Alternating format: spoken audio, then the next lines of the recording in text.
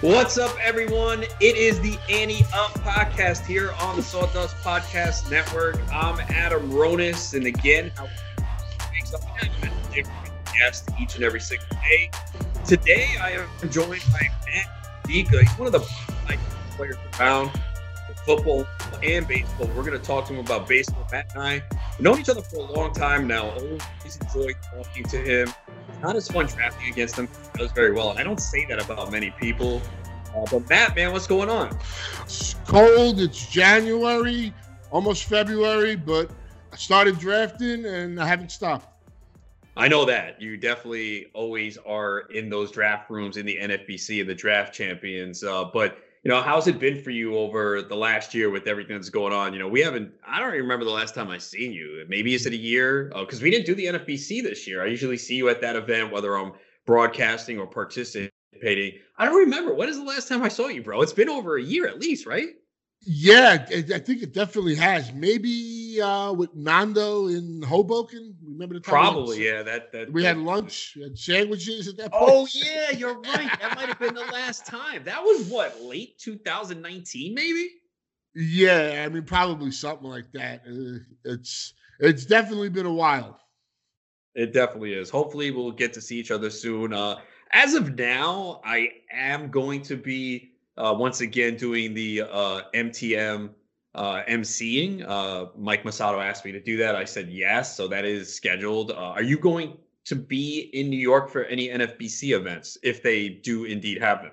I will definitely be in Vegas. New York, I usually spend the weekend, but I'll probably just do a day trip this year. So maybe I'll come in Friday and might do the 9 a.m. auction. So maybe spend the whole day there doing that and hanging around.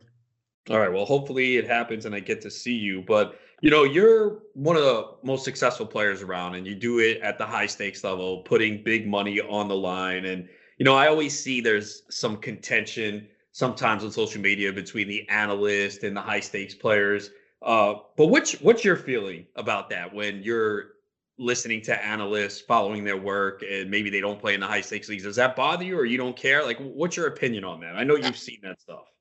No, I mean, usually I won't care. I just think some people talk NFBC when they've never played NFBC. So that would be like me talking DFS to somebody. That's the way I look at it. And I do think some people have some contempt for the NFBC. It's been called some names, in the past. I do think there is maybe a little friction here or there. For the most part, though, I think most people get along. Yeah, and it's definitely a great event. I've participated in it, and I definitely don't do the volume you do, but it is fun. We were in an NFBC auction together. We've already participated in one draft Champions League together, although you're pretty much in every one. But you've had a lot of success, and everyone has different reasons for the success. Now, why have you been able to succeed at the high stakes level? What goes into Matt Modica's preparation and the reason why you've been able to, win and finish near the top in some big contests? I mean, for me, I'd have to say it's just putting in a lot of work. I do watch a lot of baseball. 2020, the sprint, I really didn't watch much. It's probably the only season in recent memory that I missed a lot of baseball, except for like the playoffs. I was moving and a whole bunch of other stuff. But otherwise, I do like to trust what I see. I mean, so sometimes you're wrong with that. But even the process with, numbers and analytics, even if it seems right, it's wrong. But I do like to do a lot of drafting because I don't know what term to use. Maybe it's like a rhythm, but I get to be familiar with the board and I basically know, no matter where I'm picking, what's there for me. I'm not one of the guys that brings a computer. I mean, I bring my computer, but I don't have a program on there. I just have like, an Excel board set up and I just wipe out the guys that get picked. So, I mean, some people do it. They have a system that they swear by. They've been successful. That's great. What I try and tell people if they ever ask me for advice is just do what works for you. What works for me might not work for you, and what works for someone else might not work for you. So, but I do think if you put the time in, you will be successful in whatever you do. I agree. I mean, I've always said that, the reason why I feel I have success is because I grind it out, man. I watch a lot of games.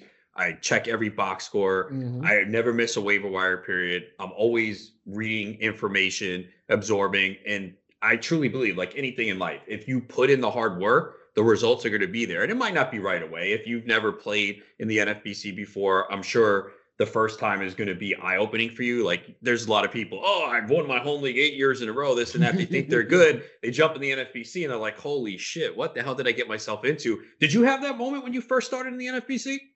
Yeah, when I first started, as you said, like people that won their home league like 8 years in a row, I think it was my Yahoo League, which when I moved to LA and I was working on National Treasure 2, my friend, the guy that I like, my first friend in LA, him and all his roommates, played fantasy baseball. That's how I started playing back in like 2007.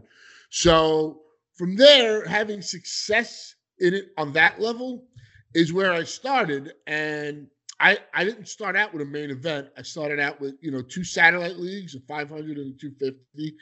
And I won, I think, the 500, and I either won or finished second in the 250. And I used that money and parlayed it into my main event the following year. And my first two main events, I finished second place in the league twice. I had two top 50 finishes. I think actually two top 40s, which, allowed me that, I had their money that I was working with. And that's always the best way. You see movie producers do it. You see corporations do it, raise capital with other people's money or reinvest their money. Yeah, it definitely is a great concept if you can do it. What do you prefer, a snake draft or an auction? I think they're both extremely challenging. I'll say that the snake draft is kind of like playing chess, where look, I'm like a novice chess player. I play my cousin. I'm not like, I hadn't played in like probably 15, 20 years. And then when COVID hit, me and my cousin have been playing like nonstop. But I kind of see it like that. You're trying to, it's not just who you're picking in round two. I try and set up my board with where am I going to get my pitchers? Then you got to figure out where you're going to find pockets of speed and all that other stuff. So I really do enjoy the snake draft on that level. The auction, though, is more of a freedom. I mean, obviously, you can't just buy like $450 players, but you can buy, the guy you want, you can get for the most part. There's going to be an auction you're in where there's somebody that will pay $50 or more. I've seen it. And, at some point, you got to say stop. But that freedom is nice. And I do love both. Maybe the auction, I would say, but I probably do a lot more snake drafts because they're more readily available. They seem to be the more popular thing. Yeah, they certainly do. It is easier to do, as you have shown so far in this new year. Because you were telling me before what your first draft champions was New Year's. You started, and we're now here on January 28th. So talk about this month of January and how many drafts you've done. Yeah, no, I mean, I'm a person that, just can't like stand still. And I basically signed up New Year's Eve and I've probably done about 12 at this moment. I mean, I think 4 leagues going right now. I'm in the 12th, the 20th, the 28th, and the 35th round. But I mean, after you do a few of them, that second half of the draft, you pretty much have an idea of guys and stuff. I think if you're attentive, you pick up on it, and it's really not as cumbersome as it may sound. So, and like I said, I'm not no tech savvy guy. Now, you're doing a lot of these draft champions leagues, and I wrote an article about it, and kind of going back to something you said earlier. I said basically, if you're gonna run a marathon, you don't start preparing for it the week before, and it's the same in fantasy baseball. I feel like doing these draft champions leagues. Yes, do I want to win money? Absolutely, it would be great. But I feel like this gets me into the rhythm, a word you used earlier with drafting. Okay, getting familiar with the player pool again, because, I do football and basketball. So there are some things I forgot. So it gives me an opportunity to go back and look at some things that happened last year. see some stats. Oh, I didn't realize that. Oh, okay, this and that. Get familiar with the player pool. So that's why I like it. It kind of just gets me ready into the flow, into the rhythm. What do you utilize the Draft Champions Leagues for? There's a couple of things I'll do. And when I play the higher stakes, like high stakes in the NFBC, what it's listed under is like supers and up, and a super is 2,500. So if I play a $400 draft champions and say I win that league, I'll get $3,000. So now if I do a super and I didn't happen to cash, I just spent 2,500 on that, and I spent 400 on this draft champion. That's $29. I pretty much made $100 on that transaction. I'm just trying to make it simple on that. I'm not really playing it to win the overall. Would I love to win the overall? Yeah, but that's not my goal. My goal is to have side money with these draft champions. It's prep. It's like my mock drafts, and it's prep. It's experimenting with different builds, and if you play in these higher stake leagues, it's really competitive. And you could draft the right team and things could just go wrong, injuries or the process was right, the player failed. That happens. But like what I noticed last year was I was drafting up until April 15th. So I think I did the last online championship that night. And that went into like the wee hours of the morning. And then there was no drafts. I mean, there were like some second chance things, but I didn't draft for 3 months. And then they started up the sprint main events. And I learned a lesson, which I knew. I wasn't going to do it. I didn't think the season was going to happen or it was going to go on. But then you get FOMO. And I learned the lesson of if you're not fully prepared, don't play. I didn't get hurt because the draft champion saved me. Me and Vlad almost, won a main event league. We wanted to finish in second that final weekend. But I pretty much broke even on the baseball season. We almost won the primetime in football, me and Andy, but that's another story. Yeah, well, I think that's a good lesson there because I'm sure what happened is like, oh, baseball's coming. I want to draft, and you do need to be prepared for fantasy baseball. I mean, I don't know. I don't think I've ever recalled doing a draft where I wasn't prepared for fantasy baseball because, most of them are in March and by then I'm good to go. But man, I can't imagine just doing a fantasy baseball draft where you're just not up on things. And it's got to be such a bad feeling to do a draft like that. It's not like not even being up on things. I think for me, it was more not having a decisive plan. Right. I think I kind of because you're usually very confident. You know what you're doing going into a draft. Like you have a plan and you have a plan B, a plan C, like in an auction. So you're just like, all right, whatever's thrown my way, I'm gonna conquer it. I think, like I said earlier, I don't play DFS. I think by the time I would have got in, there were just too many people that were much better than me at it. I hadn't played and they staked their claim. So for me, I guess the term I'd use is I viewed it as like a GPP where, I didn't know what was going to happen in this thing. I wasn't sure if it was going to finish. And I kind of, played it differently. So, which, like I said, the first rule of high stakes is don't lose money. And I didn't lose money. And thankfully with football, I made money. So that all worked out in the end. But that's the valuable lesson. And I kind of knew that before going in. But you say, you know what, I'll do one or two, just keep because those guys at the NFBC, NFFC are great. I want them to stay in business. I want to keep playing these leagues in baseball and football every year. And then, that FOMO kicks in. Of course, we've kind of all been there. So now that you've done a lot of these drafts, so you've experienced a lot, I think one of the most challenging things for people this year is 2020 was such a weird year for baseball because we had a 60-game season. So we have incomplete data. And from what I've seen, it feels like a lot of people are taking the 2020 data pretty seriously. You would speak better on this than me because you've done more drafts. How do you feel about that statement? Is 2020 really being taken seriously by people based on the drafts you've seen? I think some do take it seriously. Others are looking to buy, by those players that, took the hit in 2020 that have had, past seasons of, elite production.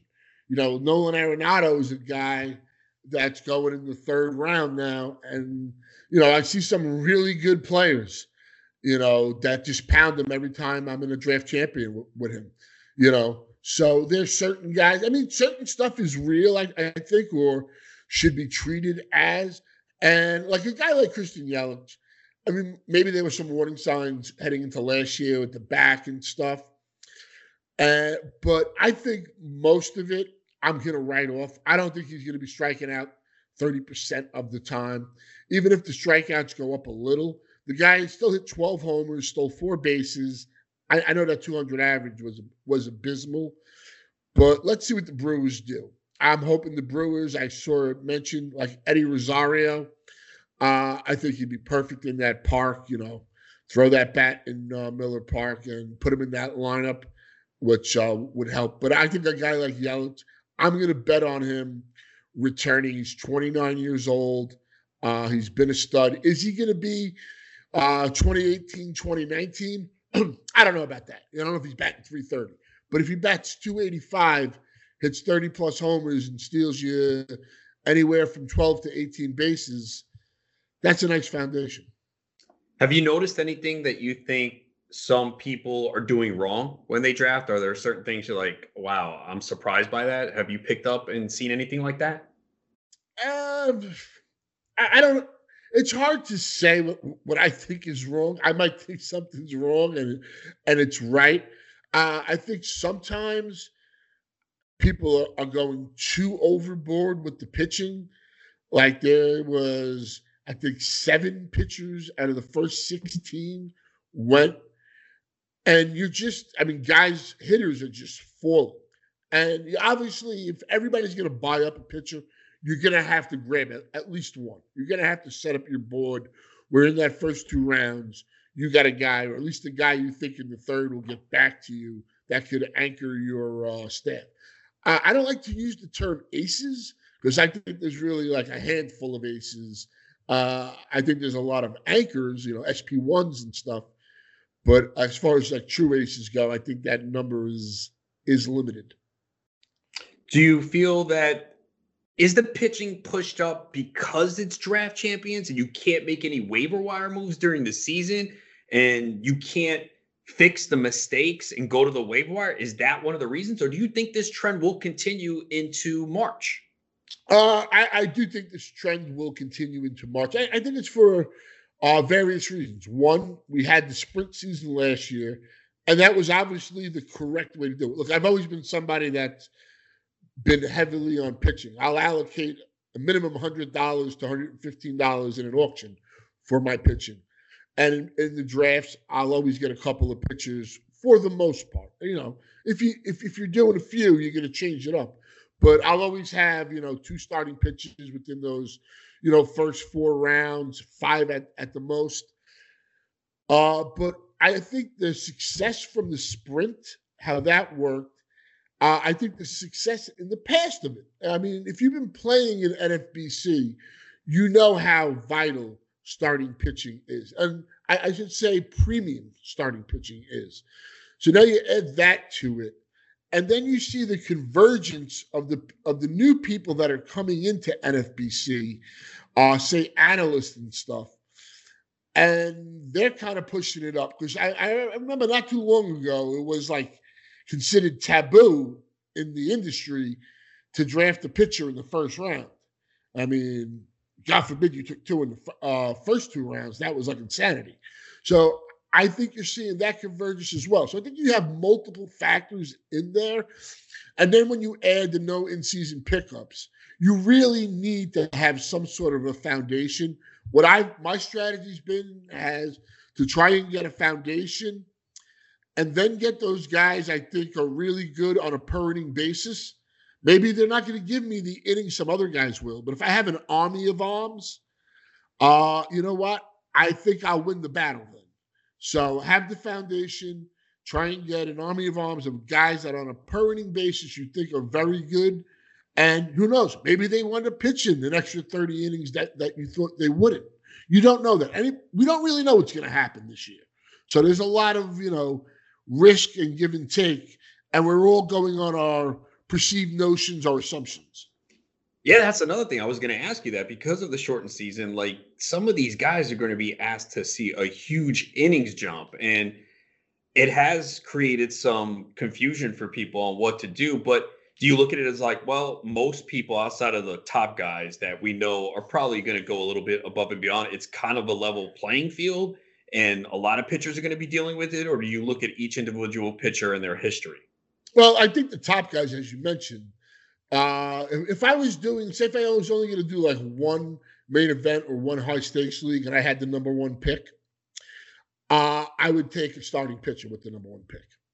I'll be honest with you there. I think having that foundation, there's a couple, like we said, there's a couple of guys here that do have an advantage on that. But I don't think 200 is going to be a hard bar to climb this year. But if you get 185, 190, that's still going to be really good.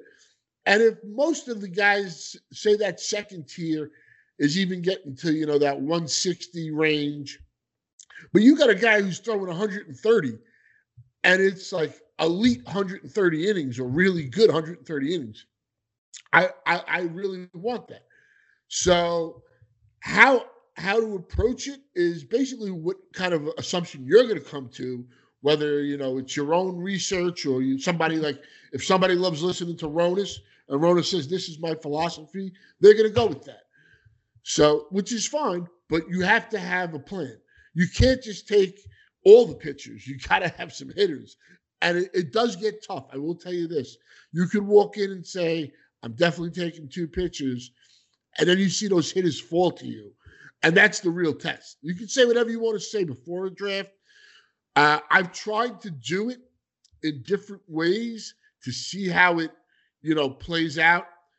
But I definitely want to have that one guy what didn't say. I think, that 5 to 7 range or that 12 to 15 range are really nice areas to draft from because you don't miss out on those first 2 rounds. You won't miss out on that run. There'll be a guy there if as long as you have enough guys like you've written down, there'll be a guy there that I think could anchor your staff.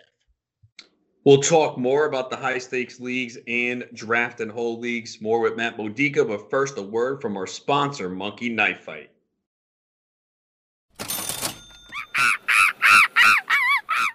Do you like to play daily fantasy sports? Then you need to check out monkeyknifefight.com. monkeyknifefight.com is the fastest growing daily fantasy site in the world because monkeyknifefight.com is different than the other daily fantasy sites. That's because on monkeyknifefight.com there are no salary caps and you don't have to play against sharks, which means anyone has a chance at winning. Even you, Adam, even you. monkeyknifefight.com has tons of fun daily contests in all the sports you love. Baseball, basketball, hockey, golf, UFC, NASCAR, WNBA, and esports too. Monkey Knife Fight has it all. You know what else monkeyknifefight.com has? How about a free $5 game for you for signing up? And if you use the promo code ANTEUP, one word, ANTEUP, you will have your first deposit matched instantly up to $50. With a name like monkeyknifefight.com, you can be pretty certain you know what you're going to be getting when you sign up to play. Monkeys and knives and fights and sports. Sign up and play today at monkeyknifefight.com. Play MKFing win. State and age restrictions apply. See site for full terms and restrictions. So that's how we pay the bills. Talking some NFBC draft and holds with Matt Modica, one of the top high stakes players around. If you hop in an NFBC Draft Champions League, you might find him in your league. I know that happened to me. And I wrote an article about this like last week, and I said, look, depends on your playing status, how much money you have. For some people now, late January, they don't want to get into a draft because they're like, well, we still don't know some of these free agents and the closers. And I understand that everyone's different. Again, I like to start early and you're going to get some breaks. You're going to get screwed. Guys are going to get hurt. It happens. Well, one of the most challenging things right now is the closer landscape because we know there's a lot of jobs and we just don't know who's going to close it. We're trying to speculate. So, when you're doing these drafts in January, what's been the strategy as far as closers? Uh, I I'm not a person that likes to take closers early. Does anyone? Uh, no, I mean closures and catches have kind of been, those are my Achilles heels. It's kind of like a tight end in football. But I think like Hendricks and Hayter, and even Chapman, I'll put in there, where those guys right now are in good positions. I think Hayter, wherever he goes, even if he gets traded, is going to be closing. So I think those three guys are three guys you really want to target. It's hard to pay that premium, but when you look at Hendricks, who I probably have to put ahead of Hayter right now, just because he's with the White Sox, so you got that division. More importantly, you got Tony La Russa, who basically created that role in a way. Like he's like, there's no doubt in your mind. As long as he's healthy, he's going out there. He got a lot of money. They're on a very good team. And they're like really the only one in that division that's actually spending money. So I'm in certain ones, I'm looking to pay up for that closer because I think it is an advantage. Because after you get past, say, the Diaz's, the Raciel Iglesias, and Diaz and Iglesias are going pretty high as well. It's not like you're getting, discounts on them. So, and I honestly, I don't really want any part of Kenley Jansen this year. I know he was good until the playoffs, but maybe I'm wrong. I'm not investing in him. That could be a mistake, but you got to be willing to be wrong on players as well. So that's a guy that I'm not going to target. It's unfortunate. I think Ryan Presley is really good. And if I knew he had the closing job, they weren't going to sign anybody, I'd be pounding him. Also, Trevor Rosenthal, I was really impressed what he did last year. I think on a good team, he's somebody I want to get. I was drafting him more when I first started, and I'm kind of holding back now because I don't know. Maybe he's on the Yankees as a setup guy, and it's hard to commit that, draft capital, and then your guy's an eighth inning guy. Yeah, and I've always said this: if I say something or write it, it's something I'm going to do in a draft, and I can attest for that for Matt because of the Draft Champions League we're in. I'm looking at the board now. He took Ryan Presley in round 8, Trevor Rosenthal in round 10. So Matt is telling you exactly what he does. Now, when it comes to players going early in the first couple rounds, is there a player that you feel is being overvalued and you feel like, you know what?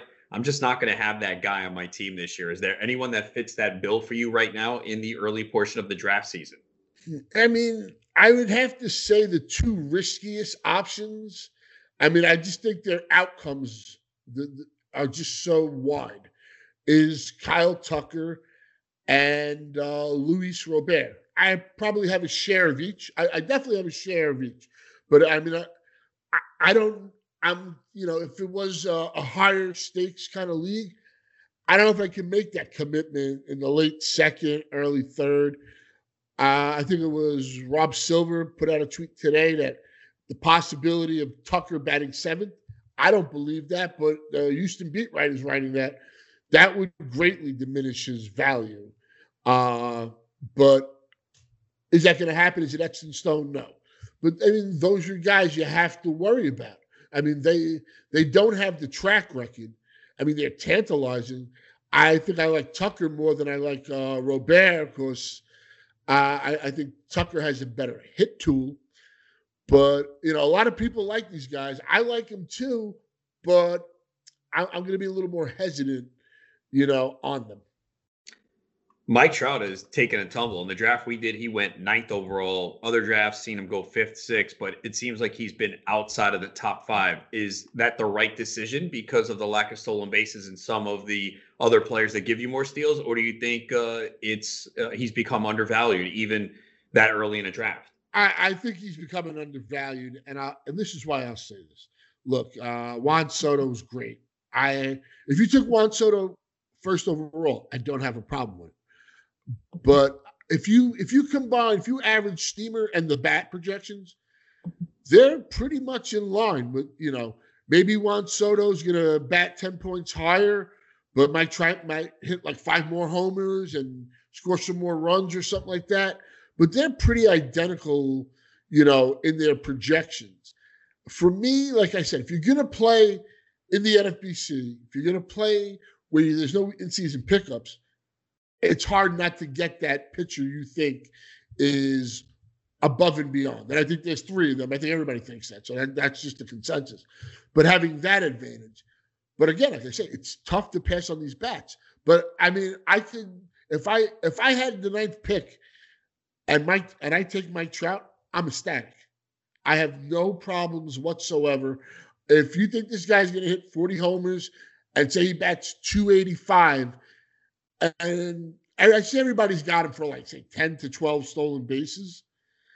He's stolen I think it's like 59 of the last 66 or 67 attempts. He's been successful. He didn't run last year. It was a sprint season. His wife was pregnant. I don't know what was going on. But if he wants to run, I think Trout will be successful. Will he run at the pace in the past? I don't think so. But I think he'll get you to double-digit stolen bases. Now, I think you did mention this earlier. If you had the number 1 pick, you would take a pitcher in a high-stakes league, correct? That is correct. But let me just preference this. I'm doing an online championship, which is a 12-team league, $350 entrance on Monday night. And I got the number 1 pick. So I'm probably going to go Tatis there. I'm thinking pitcher, but I'm like, you know what? At pick, 24 and 25, I can double up on pitchers if I feel I need to do that. I think there'll be a guy that I want there that I feel comfortable. So in a 12-teamer, I'm more liberal with that. I'm more, if I'm, getting the first pick, it's not pick 30 where 12 starting pitchers have gone already. Because in the last 18 days, that's been the average. 12 pitchers in a 15-team draft champions go by pick 30. So by pick 24, there's a significant difference. So I just want to be clear on that reasoning. Yeah, and that's a good point you bring up too. The 12-team versus 15-team league, it's a big difference, man. Do you find yourself with a difficult adjustment going from a 15 to a 12, or is it something that over the years you've kind of been able to deal with? No, I find it very difficult. I tweeted out.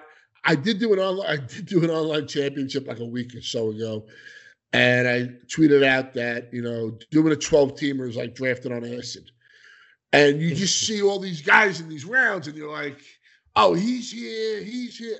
But then you realize, you got to control yourself because it's only a 12-team league. So that's why with the number 1 pick, I'm going to go with, say, somebody like Tatis. I'll fill up my shortstop. I mean, maybe I go with Acuna, but those are probably the 2 options. I mean, look, hell, I think Mookie Betts is a fine number 1 pick. I'm not buying this batting average is going to be low. I think he's going to steal the 20 bases, hit 30 homers, score a bazillion runs like he always does. So I think you have many options, but the point being, in a 12-teamer, I am fine with the number 1 pick, taking the offensive player, and at worst case, grabbing at least 1 at 24 or just doubling up on pitching if you really want that. Yeah, it does really feel this year that there really is no consensus number 1 pick. I've seen Acuna go 1, Betts, Tatis, Soto, a pitcher. It feels like one of those years where there's not a consensus number 1. Do you think it remains that way, or someone will emerge as the consensus number 1 as we get into March? No, I think it'll remain that way. I think if you're playing the NFBC and when we go live, which is like the final 2 weeks before the season, and we roll out the main events, you're going to see starting pitchers go number 1, whether it's DeGrom, Cole. Bieber has been hanging around, that 5 to 10 range of late. I haven't seen him go in the number 1. I've seen DeGrom, I've seen Cole. I haven't seen Bieber as of late. The Indians are selling off their payrolls like $40 million. So, I kind of get it. in that aspect. But I think the guy's a stud, and it's still a crappy division. I think he is real. I'm not doubting that it was only 2 months. I like to with the pitchers. I think the most important thing that I can preach is what I do is addition by subtraction. I look at the picks Mitch. I can't say the word mix. There you go, mix. And I see, did they, stop throwing their fastball 50% or 60% of the time when their fastball wasn't good? If you have a fastball like DeGrom or Cole, yeah, you can throw it. And that's like the best pitch because everything else will play off it. But like Bieber did, Bieber's throwing it like, so whatever, I don't know, 37% of the time, let's say. And his breaking pitches, he's throwing, almost 60% of it. That's a huge swing. So, look at guys like that are making those adjustments. And I mean, now with Baseball Savant, it's even like easier. You just pull up the page. It's pretty much right there for you. You just have to do maybe a little more research on it. But I think it's gotten even easier to see that now. And that's one thing I do swear by. Addition by subtraction. That's where you can find these guys that, not everybody can throw the fastball or should throw the fastball 50% of the time or more. And I think as they learn, as they get into the league, you see those guys eventually, it's like evolution. They start going to closer to 40% and then under 40%. And then you see whatever it is, the slide piece or the curve or the change, those start ramping up. I mean, look at a guy like Aaron Nola, just for example, who basically changed his whole pitch mix. And he's been a guy who's been successful for the most part. I'm a big Nola guy this year. Maybe last year I had maybe some doubts, but every other year I've been a backer. I'm back on, and he's been really good in that ballpark, in his home park. He's been there for quite some time, and he's been successful. Like me, you are a Mets fan as well, and it's a different feeling for Mets fans with Steve Cohen buying the team. The only disappointment I have is we can't fill that ballpark on opening day because the energy there would be phenomenal. But I mean, how great is this right now, being a Mets fan? It's been a long time. It's the sale of the team, like you said. It's just that alone. We could have had a parade for. I would have, I could have celebrated that much for just having having hope, because we knew that hope wasn't there. And Brodie Van Wagen basically swindled them into believing they could compete and do it on, the fly and on the cheap kind of way. And it kind of destroyed the farm system. And we got to pay this money that's not even going to play. And should have never been on a team. So I'm extremely excited. I think the Lindor trade was imperative. We needed that shortstop, the young guy who will age well, has the body, he's just Mr. Enthusiasm. He's a great player. He's a great defensive player. We shore up the middle there. I mean, I would have liked Springer, but I really didn't want to give a 31-year-old, going to be 32 later this year, 6 years, $150 million, especially to play center field. Because center field's more of a younger guy's position. And I think Springer's awesome. I've been drafting him, nonstop. I'll be honest with you. That was before he even signed with the Jays. So I'm extremely excited as a Met fan. I don't want to give Bauer a long-term deal. It's more of like a baseball decision. I really, I'm not going to look at the guy outside of it, but as a baseball decision, I don't think he deserves Garrett Cole money or that. I don't think he's as good as Garrett Cole. So if it was like 3 years, maybe 4, I'm in, because they do need help. I'd be fine with a Sonny Gray trade. It's not Yankee Stadium, it's Citi Field. Or, you know what? I don't know if the Mets have the pieces, but getting like a Louis Castillo. Oh, I wish. Right? Now, do you think the way they're constituted now, are they good enough to win this division? I think they're good enough to win the division, because I think the Braves, their pitching has a lot of promise, and it also has a lot of question marks. I mean, Charlie Morton is 37, going to be 38. If he's healthy and gives you the innings, yeah, he's been really good, and he'll probably get a bump leaving the AL East and coming to the NL East, which is going to be very competitive. But I think just the ballparks in general is better there. You got Soroka coming back from the Achilles. I do like Soroka. Was a little worried. I keep hearing everything that he should be fine. And you have Ian Anderson, who struck out a lot of people there last year. Let's see if he can do it over a full season. Smiley, in a small sample, struck out the world. But, he's another guy. Can he even pitch 100 innings or more? That's a question mark there. So I think they got questions. The Nationals, while I'm happy Brad Hand didn't come to the Mets, I just think his better days are behind him. I think the Nationals needed to sign somebody. So they got him. That helps. If Patrick Corbin is a good pitcher this year or improves over last year, the Nationals are going to have some pitching. I mean, Strasburg, if he comes back, Scherzer, I'm worried, 36 now, coming off the bat. He's had a little slippage. So, but they still have a lot of upside. So I think it's competitive. I think every team has a legitimate shot.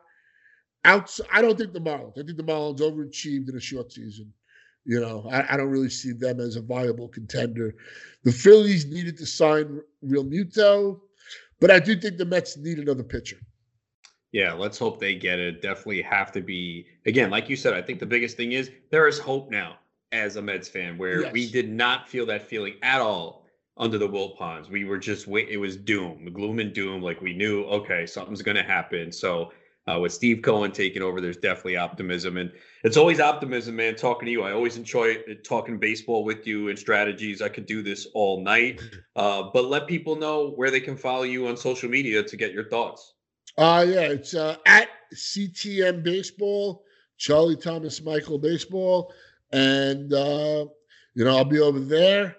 Ronis, I think you're solid, and not just baseball, it's football, it's basketball. So, that's something to be proud of. You handle a trifecta of sports, and if I'm leaving one out, my apologies. But I just do three, bro. I don't have the bandwidth for a fourth, bro. It's enough doing those three, bro, because there's no break. It's amazing. It's like I'm doing baseball in September, and then football starts, and I'm like, oh shit, basketball's right around the corner. So which is why I don't do as much season long for basketball. I do more DFS and actually more sports betting with basketball, especially now that wagering's legal in Jersey. But yeah, and the calendar has changed due to COVID, basketball starting late now. But yeah, look, I enjoy doing it. I'm passionate about it. Same with you. The reason why you're good at this is you're passionate. You put in the hard work. And I know there's a lot of people that do that, but people say they put in hard work, but they really don't. They take off a waiver wire period. They check. I'm not lying. And people could tell you, I cannot go to sleep without checking every box score. Or if the game goes real late, it's the first thing I do when I wake up. I can't. I'm on vacation, on a cruise. I have to get the internet to find out what's going on. I can't. There's people who will get away from baseball for a week. How can you do that and be successful? No, we got many computers in our pockets. I sleep with my phone pretty much. I'm not going to lie. It's in my bed with me next to my wife and my two dogs. So, but yeah, like you said, if you put the work in, I think if you enjoy something, then it's really not even a job. People are like, how can you handle so many leagues? If you enjoy it, like I said, you make time for it. You find the time. Yeah, no, I completely agree. Again, Matt, man, always good talking to you. And I really hope that we can meet up and hang out sometime soon. Most definitely, Ronis. Thanks for having me on. Best of luck this year and keep crushing it. Thanks, man. Again, that's Matt Modica. Find him on Twitter at CTM Baseball. That wraps it up for Ante Up. I'll be back next week, and I think Howard Bender will be back. So we will talk to you then here on the Ante Up podcast.